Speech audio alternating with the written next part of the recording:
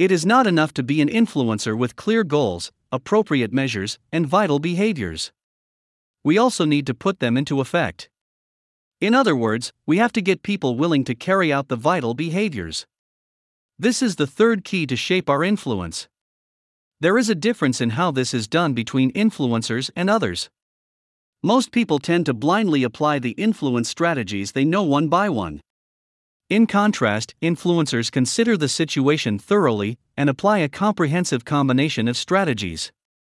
They systematically study the sources of influence, which we will discuss later, and figure out what leads to the wrong behavior in order to customize their strategy to turn things around. To learn from influencers, we have to understand the sources of influence. Basically, there are 6 sources of influence at 3 levels: the personal level, the social level, and the structural level.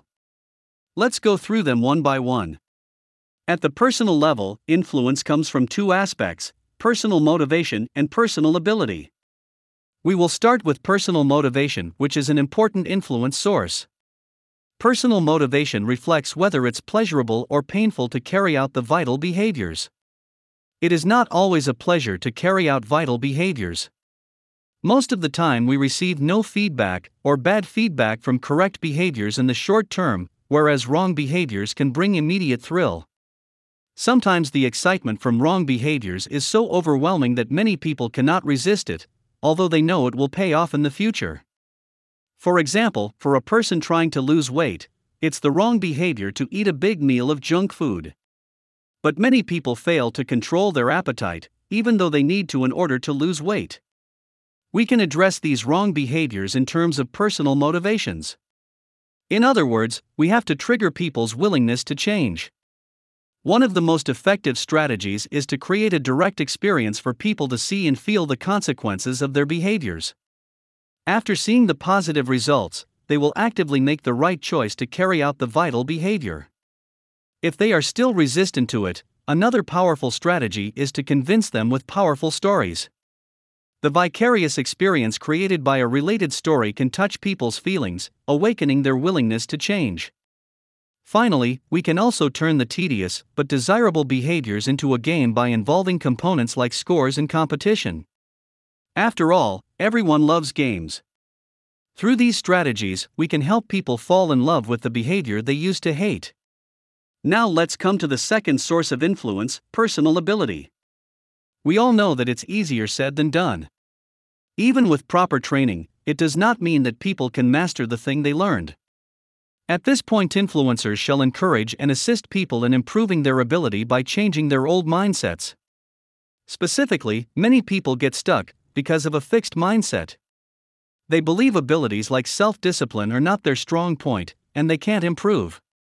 However, research has long proven that self-discipline is not a genetic gift of a select few. They are malleable and can be learned. Just as athletes prepare themselves through hard practice, self-discipline can be formed through deliberate practice, which includes several dimensions. First of all, we should practice how to achieve full concentration within a short period of time and learn to set a clear standard with immediate feedback. At the same time, we need to develop our ability of breaking a goal into mini-goals, and we have to learn to stay positive when facing setbacks and enhance our control over emotions. Finally, we must change the way we think through practice. Now we have introduced all the sources of influence at the personal level, we shall move on to the sources of influence at the social level. It involves social motivation and social ability. Social motivation is the influence from our social networks. Human beings are social animals. It is inevitable for people to influence each other. Therefore, we will wield more influence if we are well respected and have a vast social network. However, this does not mean nobody will question and challenge the vital behaviors we want to implement. In this case, a strategy is to execute the vital behaviors by ourselves and show people the benefits. The aim is to inform people what the benefits of vital behaviors are. Apart from such symbolic actions, key figures like formal leaders and opinion leaders are also very important. Formal and opinion leaders can have a remarkable influence on the behavior of those in their sphere of influence, so their support helps advocate the vital behaviors. Therefore, it's a critical strategy to identify formal and opinion leaders and get their support. For example, when relationship scholar Howard Markman tries to influence the communication behavior of couples across the country, he looks for opinion leaders to make change happen. He has found that if he trains members of the clergy to teach couples how to solve problems, the results are better than if an unknown outsider in Bermuda shorts were to swoops into town and offers training. The moral here is that the influence from social connections is mighty. Think of it. A single word from our friends, be it compliment or sarcasm, could work better than a long lecture in promoting or preventing our behaviors.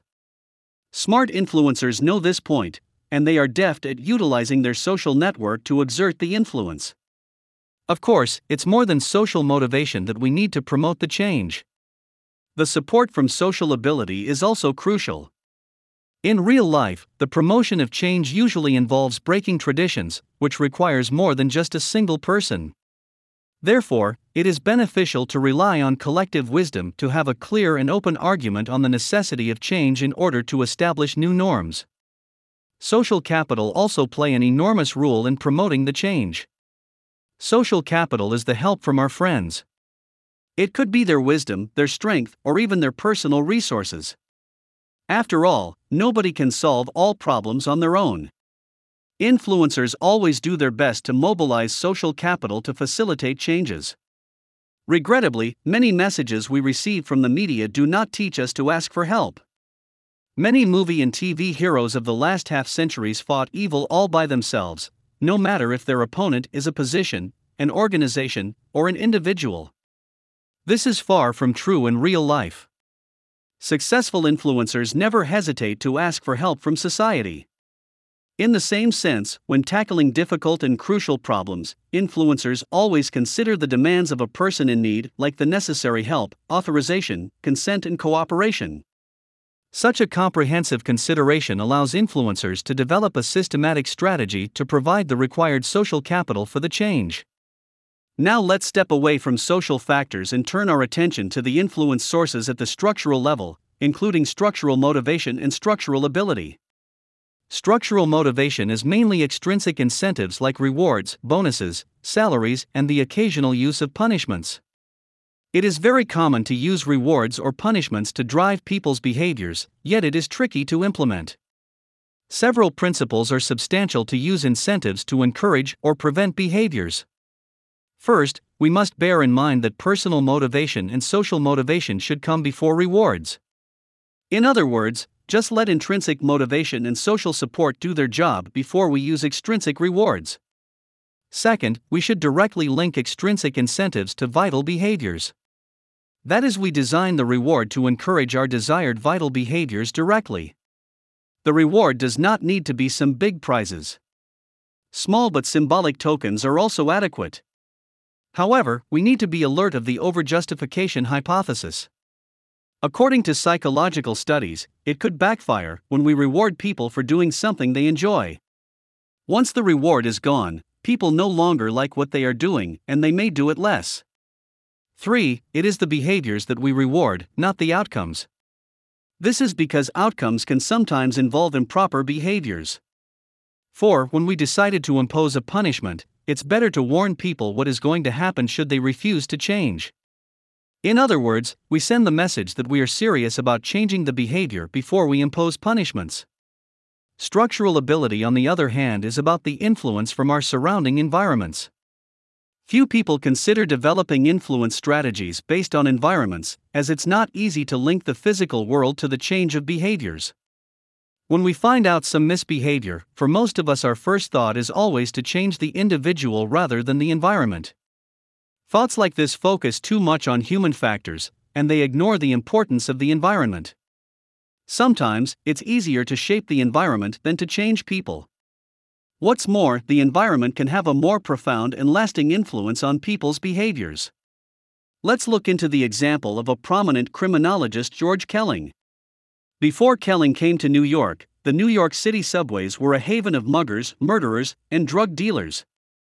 Kelling helped successfully alleviate the problem by changing the environment using his broken windows theory. Specifically, broken windows theory suggests that disordered environments are like broken windows, spreading a feeling of chaos and indifference, thus resulting in antisocial behavior. Accordingly, Kelling suggested a seemingly ridiculous action to reduce the crimes in the New York subways, eliminating graffiti, litter, and vandalism. Although many people might laugh at it, the action was proven to be very effective.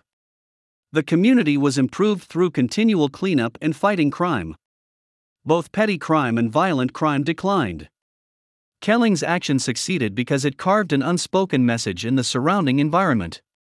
The change in the environment effectively strengthened the social order in the local community. Okay, that concludes the 6 influence sources and the corresponding influence strategies. Let's do a brief recap. At the personal level, influence stems from personal motivation and personal ability. Personal motivation is the willingness to execute vital behaviors, while personal ability is the ability to do so. At the social level, social motivation and social ability lead to influence. Social motivation stresses the importance of social connections. It suggests exerting influence by engaging symbolic actions, as well as formal and opinion leaders. Social ability is the socio-cultural environment and social support to carry out vital behaviors. At the structural level, we have introduced structural motivation and structural ability. Structural motivation creates influence through extrinsic incentives. Structural ability refers to the influence of the environment on people's behaviors.